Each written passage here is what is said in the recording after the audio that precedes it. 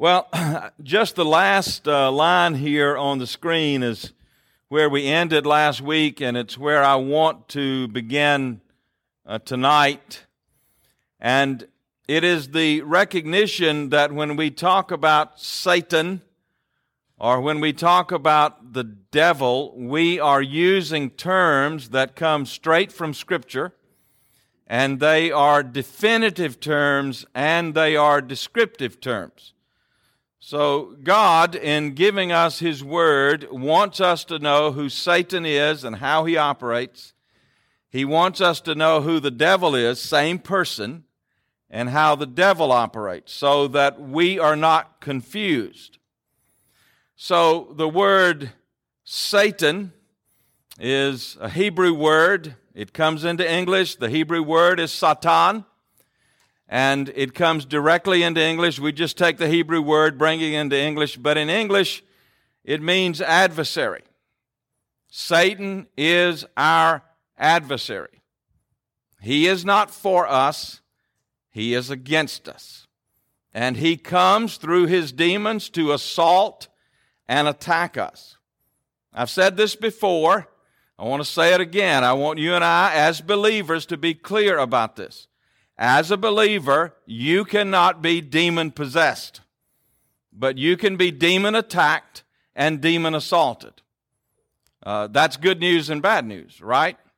There are those who are not believers that live such lifestyles that they are possessed of demons.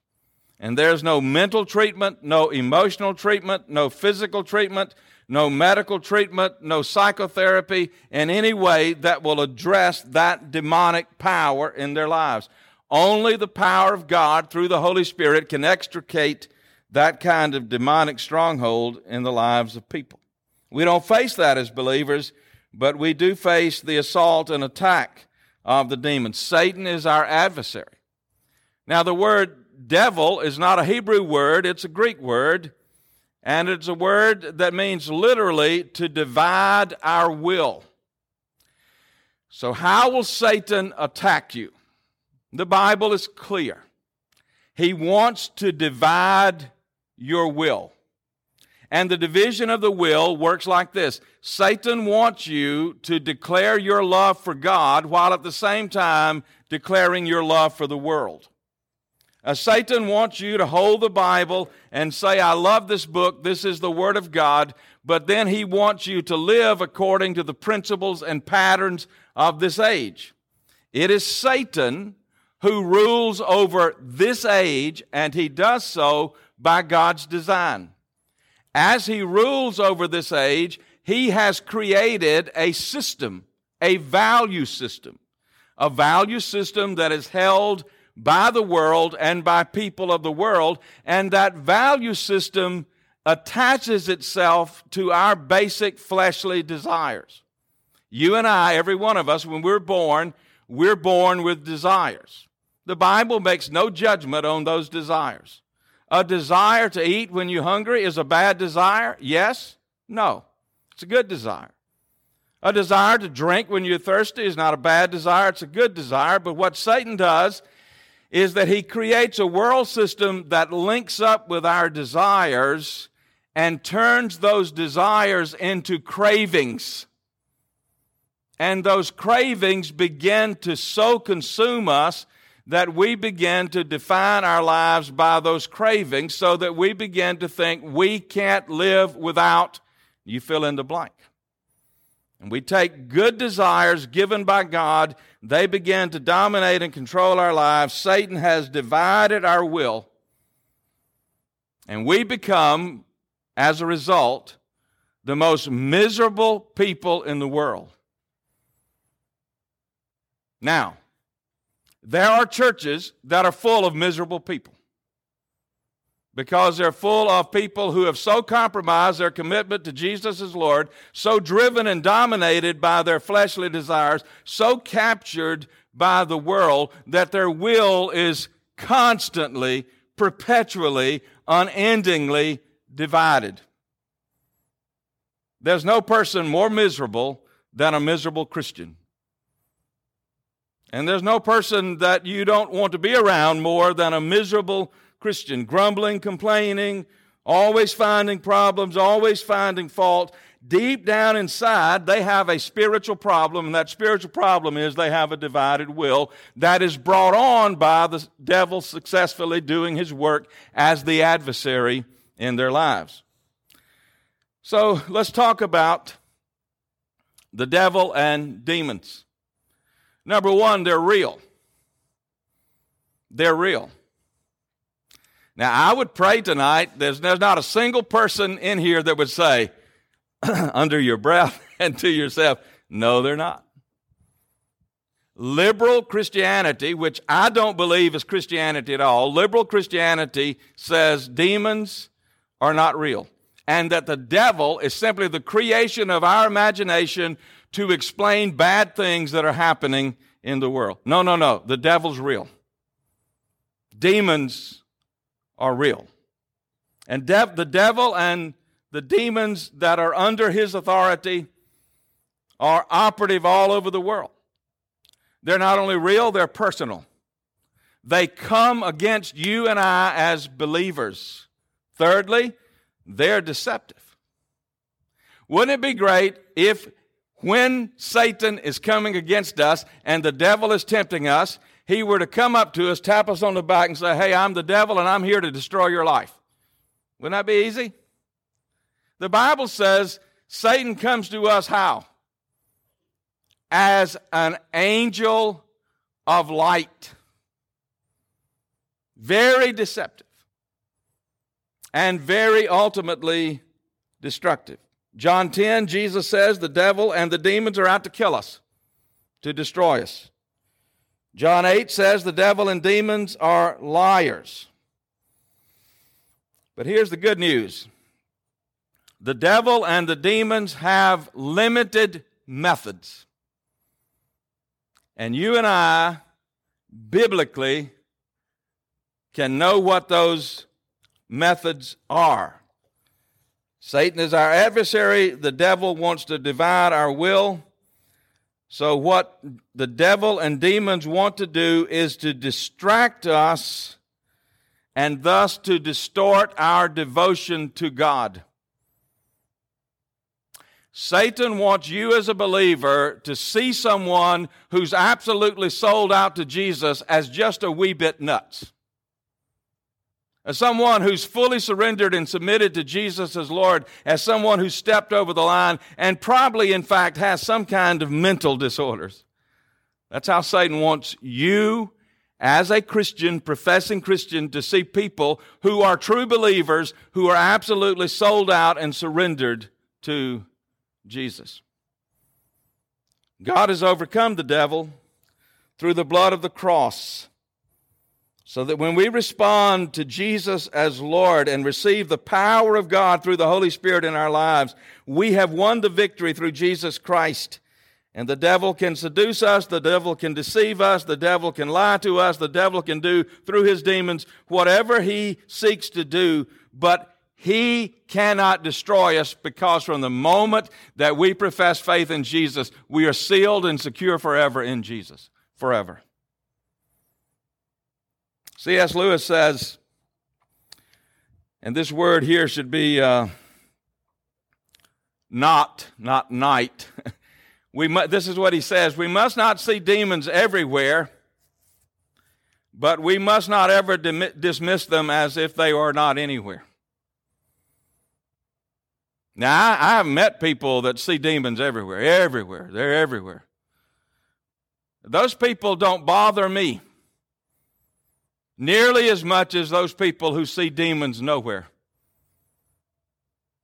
And they use mental, emotional, psychotherapeutic categories to explain away the demonic.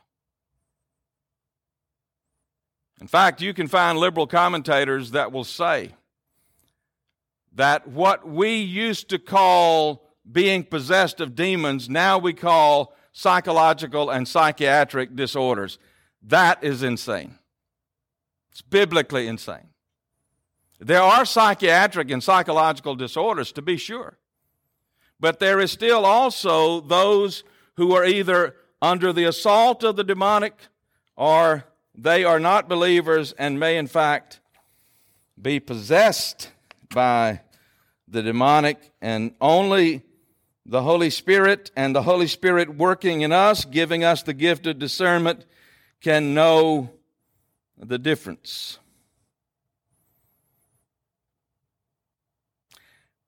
Now, while I'm talking, one of the things you may be thinking is, and this would be a right thing to think, by the way, I don't see much evidence of the demonic in our culture. Therein is the problem. I would argue that we've been so seduced in our culture that we don't see the activity of the devil nearly as much as he is active. And I believe that we need to ask God to open our eyes so that we can see. So let's ask God to open our eyes. Help us to see. Satan accuses the believer by causing us to operate with a divided will. Now let's turn to what many scholars believe, and I think they're right, as the very first book in our canon, the book of Job. Charlie has for 2 weeks led us in our first family ministry time in looking at the book of Job. And it's been so encouraging to me because he has trusted the Holy Spirit to lead him in understanding the book of Job, and I think he sees more accurately what the book of Job is about than most people in our day. And it's been very encouraging and helpful. Look at Job chapter 1. This is a time when there was concourse between heaven and earth, Satan coming into the counsel of God, and so forth. Verse 6 of Job chapter 1. Now there was a day when the sons of God came to present themselves before the Lord, and Satan also came among them. The Lord said to Satan, "From where have you come?" Satan answered the Lord and said, "From going to and fro on the earth, and from walking up and down on it." And the Lord said, "Have you considered my servant Job? There is none like him on the earth, a blameless and upright man, who fears God," which is a statement about the devotion of his heart toward God in worship, "and turns away from evil," which is a statement about the direction of Job in his life as being one who was morally blameless. So he's spiritually upright and morally blameless. In verse 9, then Satan answered the Lord and said, "Does Job fear God for no reason?" Now, Satan's operating premise is that there's not a person in this room who serves God for nothing. His operating premise is that all of us serve God wanting something from God. That the reason we give ourselves to God is the blessings and the benefits of knowing God and serving God. We don't serve God just because He's God. Now, here's what I think is true for, and if this is not you, praise God, and this is wonderful for you. But I don't think that we start serving God just because He's God. I gave my life to Jesus and began to follow God as God simply because I didn't want to go to hell. Anybody with me? That was my only motivation. Heaven was nice, but hell was repulsive. I wanted to be delivered from hell. As I learned who God is through His Word, as His Holy Spirit taught me, I grew to a place where I'm still learning to love God for being God. Period. I think we learn that. I think we grow into that. We don't serve God for nothing. We serve God because He's God, and that's the whole idea here. What Satan is raising is that we serve God because of His benefits. You take away His benefits and we wouldn't serve God anymore. Let me frame this in a different way. Would we want to go to heaven if we knew the only person in heaven was Jesus? Or would we be content to go to heaven if Jesus weren't there, but those who've gone before us that we love are? That's a question about worship. It's a question about obedience. And God grows us to the place over time where God is so precious and sweet and desirable to us. He's our treasure that we serve Him because He is God. Does Job fear God for no reason? Now listen to what Satan says. This is very, very important. Verse 10, have you not put a hedge around him and his house and all that he has on every side? Now you protect him. When we pray for God to put a hedge of protection around someone, where do we get that from? Book of Job. And it's Satan saying to God, he serves you because you protect him. He not only protects Job, he provides for Job. You have blessed the work of his hand, and his possessions have increased in the land. So he's protected, he's provided for, and he's prosperous. But, verse 11, stretch out your hand and touch all that he has, and he will curse you to your face. Nobody serves God just because he's God. That's Satan's modus operandi. That's what causes him to attack us, and that's where he attacks us. So the Lord said to Satan, verse 12, behold, all that he has is in your hand. Only against him do not stretch out your hand. So Satan went out from the presence of the Lord, which reminds us, and I'll bring this up later, that Satan has no power in your life that God does not grant him. So Satan is limited by the purpose of God in your life. Will God give Satan permission to attack you? Yes. But it is for good ends. It is for God glorifying ends. It's for Christ exalting ends. This is what Satan wants. He wants every believer to question either the goodness of God or the power of God, or both. If God is good, why is there evil? He wants you raising that question. And it's a question unbelievers raise all the time because they're unbelievers. If God is good, why is there evil? If He's good,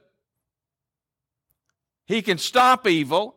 And if He can't stop evil, it is because He has the power. He doesn't have the power to stop it. If He's powerful enough to stop evil and He doesn't, then He's not good.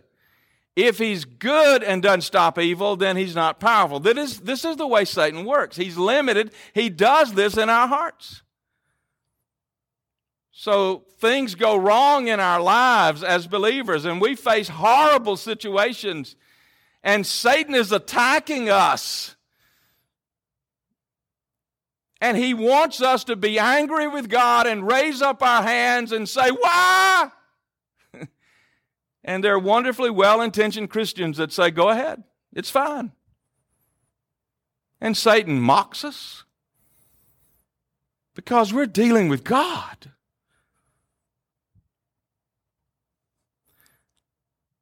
What Satan wants is to establish a view of God in which we see God as the deity that exists for us to fulfill our best wishes and all of our earthly desires.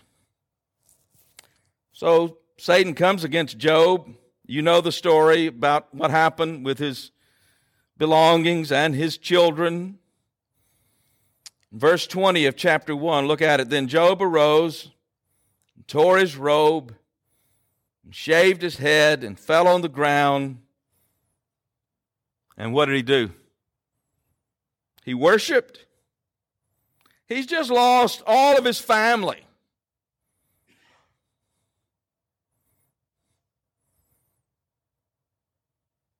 And he said, naked I came from my mother's womb, and naked shall I return. The Lord gave, and the Lord has taken away. Blessed be the name of the Lord. He lives his life under the absolute sovereignty of God. In all this, Job did not sin or charge God with wrong. He didn't throw up his hands in despair and point his fingers at God and express wrath toward God or raise those why questions. He just trusted God. Now, chapter 2 of Job. There was a day when the sons of God came to present themselves before the Lord, and Satan also came among them to present himself before the Lord. And the Lord said to Satan, "From where have you come?" Satan answered the Lord, "I've come from going to and fro in the earth and from walking up and down on it." And the Lord said to Satan, "Have you considered my servant Job? There's none like him on the earth, a blameless and upright man who fears God and turns away from evil. He holds fast to his integrity, although you incited me against him to destroy him without reason," God asserting his sovereignty even over Satan. Then Satan answered the Lord and said, "Skin for skin, all that a man has, he will give for his life. But stretch out your hand and touch his bone and flesh, and he will curse you to your face." And the Lord said to Satan, "Behold, he is in your hands, only spare his life." So Satan went out from the presence of the Lord and struck Job with loathsome sores from the sole of his foot and the crown of his head. He took a piece of broken pottery with which to scrape himself while he sat in the ashes. Then his wife said to him, "Do you still hold fast to your integrity?" Blaming God. This is what she's doing. Curse God, blaspheme God, and die. But he said to her, "You speak as one of the foolish women would speak. Shall we receive good from God, and shall not we receive evil?" Again, this is Job understanding the greatness of God. You see, what Satan wants Job to think is that God owes him good, and that God owes him health. And that if God were God, and God were good, and God were powerful, God would restore his health. Do you understand that as believers, it is good, right, and proper that we pray for people who are sick? It is good, right, and proper. But we better be careful that what we're praying for is that God would be magnified in whatever condition they face physically, so that we don't worship at the altar of healing. That is dangerous for us. So that what we're really after is the healing, not the Holy One. What we're after is the Holy One. And when you're praying to the Holy One in the midst of sickness, if someone gets well, you give praise to God. But what do you do if they die? You do the same thing. You give praise to God. You magnify the Lord, because He is the one who rules and reigns. What Satan wants to do is establish in our hearts a view of God who exists for us, the one who gives us or should give us the life that we think we should have. You know, there are passages in the Bible that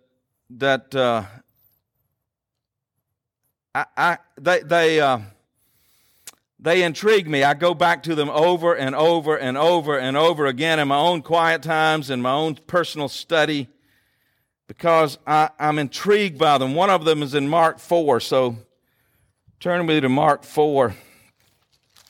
It is the first parable that Jesus taught.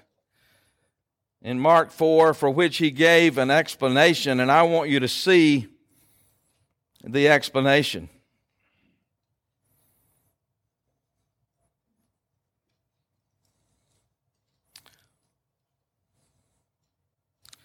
I taught Mark 4 to our students on Wednesday night, and one of the things I wanted to teach them was how to read the Bible like any other book.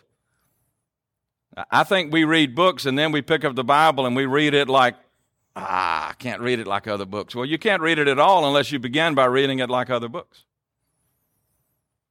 Now, the interpretation of the Bible comes through the presence and power of the Holy Spirit, but we read it. So I was trying to teach them how to read this book, and in the parable of the sower, there are some things in that parable that are constant. They stay the same. And then there are things that change. So when you read the parable of the sower, what's constant? The seed, right? The sower, and the act of sowing. What changes? It's the key to the parable. What changes? The soil. It's the way you read it. You've got this seed that is the gospel. You've got this sower, which is all of us who sow the gospel, and we go about the business of sowing. That's constant. But the soils change. And Satan is present because he wants us to see God in a certain way. So look at Mark 4, verse 15. This is the interpretation that Jesus gave to the disciples. These are the ones, begin in verse 15, and these are the ones along the path. You know, some of the seed, the gospel sown along the path, where the word is sown, when they hear, who's there? Immediately. Immediately, who's there? Satan. Satan knows when the gospel is being shared. He always knows. And he's after the seed. Don't believe the gospel. Don't trust Jesus. Wait. Nebuchadnezzar waited how long? A year. Satan's there to grab the gospel seed. You don't need this. This is not for you. You're a different kind of person. You can make it on your own. Be strong. But then there's the seed that's sown on rocky ground. They hear the word. They receive it with joy. But they have no root in themselves. They don't know the gospel. They don't understand Scripture. They've never been taught. They endure for a little while, and when tribulation or persecution arises on account of the word, immediately they fall away. Who's there? Satan. You ever had anybody say to you, give your life to Jesus? It's the best life in the world, and from this point on, you will have the wonderful life with no problems. Anybody ever told you that? It's a lie. Satan knows it's a lie, so when your life, because you're a faithful follower of Jesus, but you begin to experience difficulty because of your devotion to Jesus, and you were told this is a wonderful life, and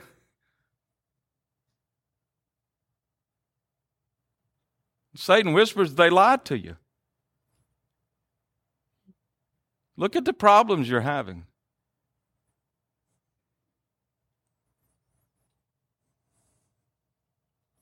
They walk away.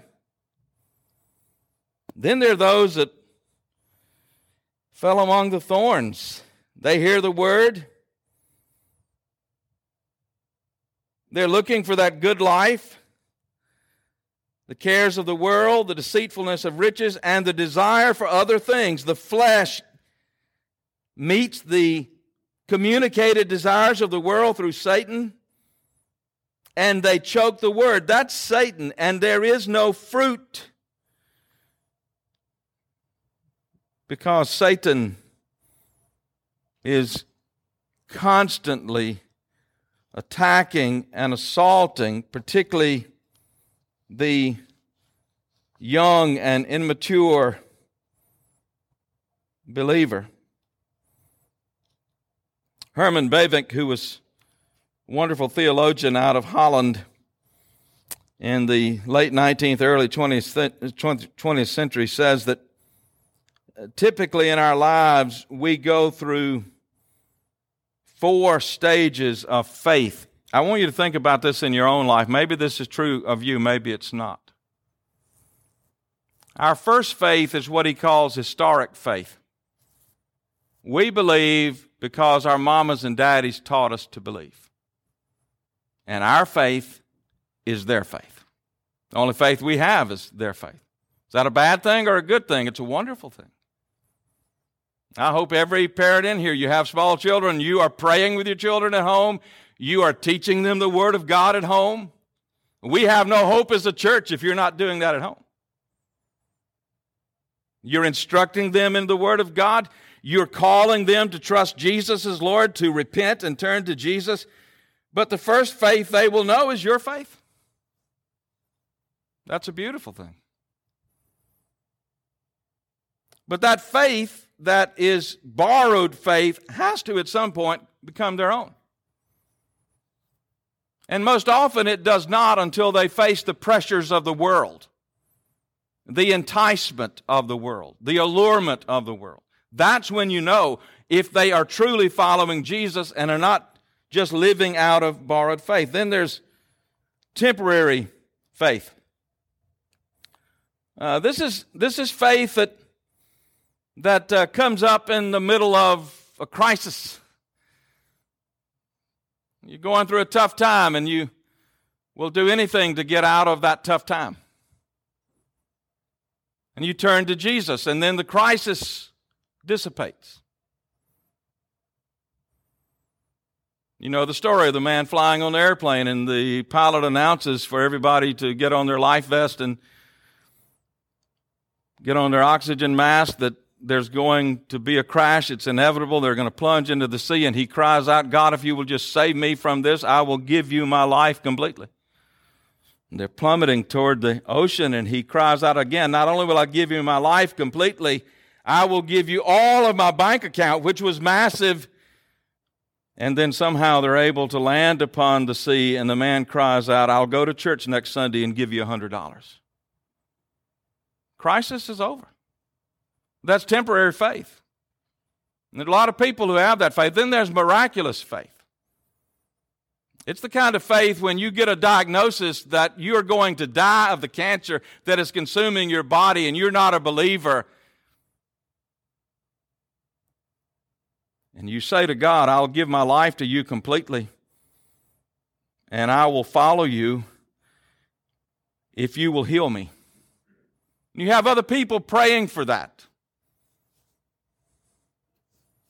I've had experiences as a pastor where people have, as I stood by their hospital bed, said that if God will grant me healing, and I want you to pray for that, when I get out of here, I will follow Jesus wherever He leads me, and I'll be in church the first Sunday I'm out and from then on. And they usually, if God heals them, they get out. God does heal some. I've seen it happen. And they come to church the first Sunday, but they never come back because it was too hot in there, it was too cold in there, there were too many people in there, you preached too long, the songs were too loud, I don't like that music, nobody talked to me, and on it goes. They've seen God at work. But then there's life-transforming faith where the seed takes root in your heart and Satan can't get to it because God, by His Holy Spirit, has sealed your heart as you have surrendered your life to Jesus. Satan's after that. That's why when your children express an interest in following Jesus, or you know people who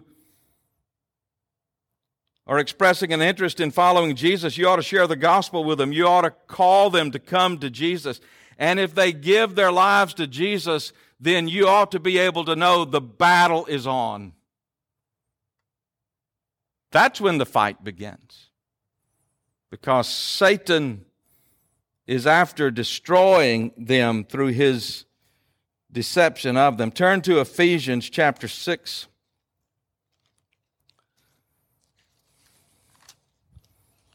Ephesians chapter 6. You all know this passage. Now's when we get down to the nitty-gritty.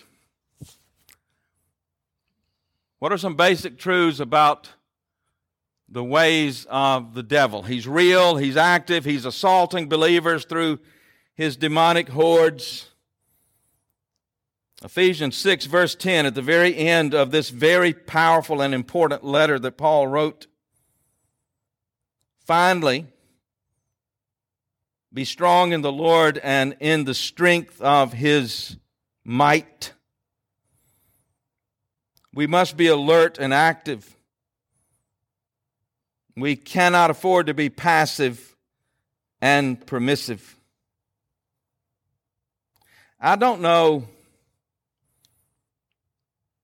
how any believer functions any day without the Word of God in your heart and without you being on your face before God to pray. I don't know how you function. You're a walking target for the devil every day, and he will get you. Because we must be able to stand up for the Lord Jesus Christ, stand under the authority of the Word of God, and stand against the malicious methods of the devil. We must remind ourselves of the gospel every day and all that God gives us in Christ. We've been saved by grace through faith, and we've been called to be faithful to Jesus, and we desire that. And God has given us everything we need to be faithful. We must be reminded that the devil, in Martin Luther's word, is God's devil. He's under God's control. He can only do that which God allows him to do. He's not omnipotent. He's not omniscient. He's not omnipresent. We must be reminded that the system of this world into which we all have bought to some greater or lesser extent is ruled over by Satan. It connects with our fleshly desires, and it's always communicating to us what we need, what we want, what we should have, how we should live, how we should dress, where we should eat, what we should do, where we should go in order to enjoy the good life. That's Satan's working in the midst of God's world. We must stand under the truth of God and on the truth of God, and we must put on the whole armor of God. Verse 11, put on the whole armor of God. It comes from God, and it is all about God, this armor. That you may be able to stand against the schemes. The word there is a Greek word from which we get our English word methods. His methods are limited. We don't wrestle against flesh and blood. We're not at war with each other. We're not fighting each other.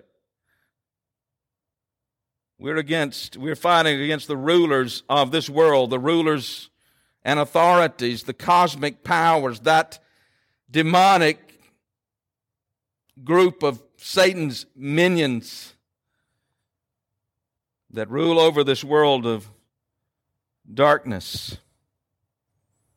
So we need the whole armor of God so that we can withstand in the evil day, and having done all to stand. So stand, therefore. Put on the belt of truth, God's truth. This book is our only authority. It's all we have. We need to tighten the belt of truth around us, know the Word of God, and stand upon the Word of God. Not only do we need the belt of truth, we need the breastplate of righteousness to protect us, that we're not right in our own eyes and by our own rules and in our own selves. Our righteousness comes by grace from God through Jesus Christ. And put on the shoes of the gospel, that wherever we go, we want to bear witness to the gospel of Jesus Christ. Taking up the shield of faith, that we want to be faithful, and Satan's going to hurl his darts at us. One of the best ways Satan works, in an ancient army, the way the shield worked is an army went out to battle and they locked themselves together with their shields, arm to arm. So there was no space where there was not a shield. And the enemy would come against them with those fiery darts, and those shields were in place. Often what happens in the church is the soldiers turn on each other.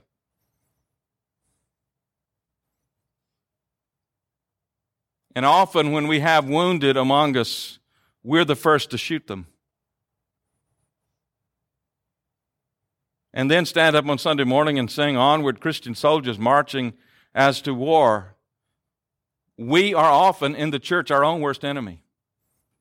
Because rather than encouraging one another and helping one another and praying for one another, we're assaulting and attacking one another. And most of that is behind our backs and not face to face when we have something to say that needs to be said. Take the helmet of salvation, knowing that we're clothed in salvation. God has secured our salvation. We're safe. And the only offensive weapon, the sword of the Spirit, which is the Word of God. Assault, attack the enemy with the Word of God. Take Jesus, as we will see later, as our example. He assaulted Satan with the Word of God. If Satan could be defeated by Jesus only through the Word of God, what other weapon do you have? Or I have? And then look at the next verse, verse 18. Praying at all times in the Spirit, which is not a special way of praying, it's the way we pray. We are indwelt by the Holy Spirit, and the Spirit not only prompts us to pray, the Spirit compels us to pray. Pray prayer. That is bowing before God. This word prayer, bowing before God, praising God. Supplication is praying for one another, for each other's needs. We're to pray. We're to pray for one another. To that end, keep alert with all perseverance, making supplication for all the saints. There it is again. Pray for the church. Pray for each other.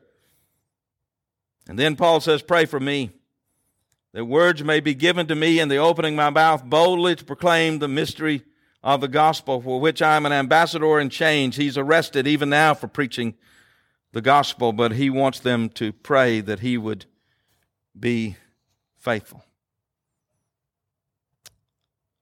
Satan has his methods, and we have the armor that God has given us, and we need to put on the armor of God. Jesus did. I want to make the transition here. I'm going to stop and see if you have any questions or comments. The temptations of Jesus, that's what we're going to talk about next. How did Satan come against Jesus? He came after him through the Word of God. Satan knows the Bible. And he can use it against you and will. You know how he does it? He takes the Bible, fragments it into verses, takes those verses out of context, and gets you to adopt them. The most dangerous thing a believer can do is start looking at the Bible as a compendium of text, and we go through it looking for what we need to help us in our situations. That's dangerous. It's deadly. Because the Bible's one book, tells one story, and every verse is to be interpreted in the context of the whole story. Jesus knows that, and he knows the Bible, so that when Satan comes against him in the ways that he does, and Satan's methods, again, are limited, and he comes against all of us with the same kinds of allurements and temptations, and we're going to see what those are. So you have questions, comments there. I'll be glad to try to respond to them. I'll be glad to take any comments as well. I hope you know, I hope you hear in my voice, this is a serious issue in our day, in our culture. And we need to pay very close attention to it because Satan is on a rampage. And he's seducing professing believers all over the place. He's disrupting lives. He's destroying families. He's creating chaos. And we cannot act like we don't know what to do, because we've been given the power of the Word of God through the Spirit to answer everything He's doing. Well, let's pray together. Father, we are dealing with, in your Word, critical issues. Issues that stir Satan to action. Issues that arouse not his curiosity, but his hatred. There's nothing he hates more than your church.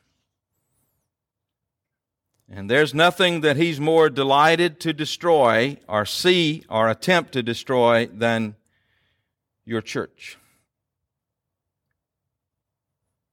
So God, I pray that you would help us even in this study not to be focused on him, but to be focused on you and what you have taught us about all that you have given us to do battle with this enemy of our souls, the deceptive one, the liar, the tempter, the adversary, the one who wants to divide our wills. And God, tonight, would you hear our prayer, even as I pray now for all my brothers and sisters in this room? That during this week you would watch over us, and during this week you would govern our lives and guide us and give us discernment, because the enemy will come against us, some of us, as soon as we leave this place. And God, would you grow among us increasingly, please,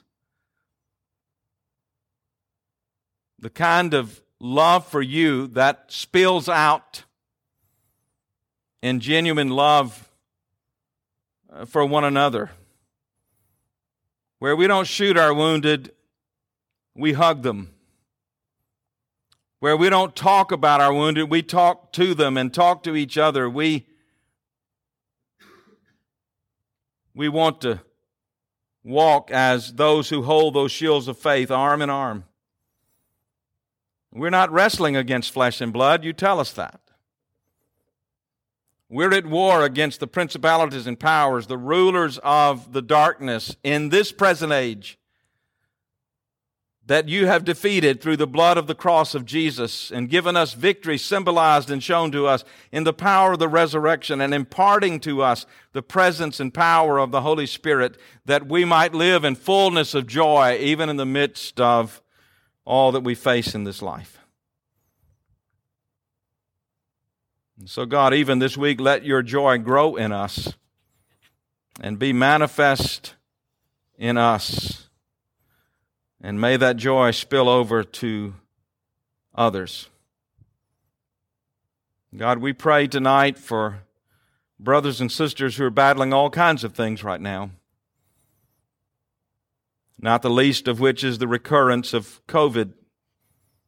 We pray for families that have lost loved ones. We pray for those battling tonight. We pray for David Powell and his family and what they're facing, and for Dustin and Rebecca and their continued recovery, and for Shelley and Jan Griffin and Shelley's bout with this virus, and so many, many others.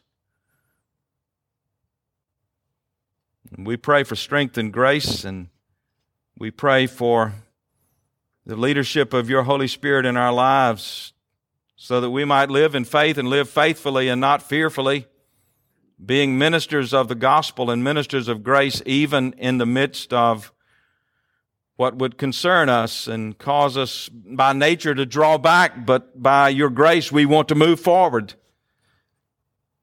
We want to touch people with the grace that you have given us in Jesus Christ and the love that you have shown us. Again, tonight we want to pray for those transitioning to college that have already transitioned, and some will this week, and watch over them, Lord, we pray. Pray for their families, and pray that you would give them what they need in these days, in the midst of grieving and in the midst of celebrating as well. Grant your presence, Lord, and your peace and your power to us, we pray. In Jesus' name, Amen.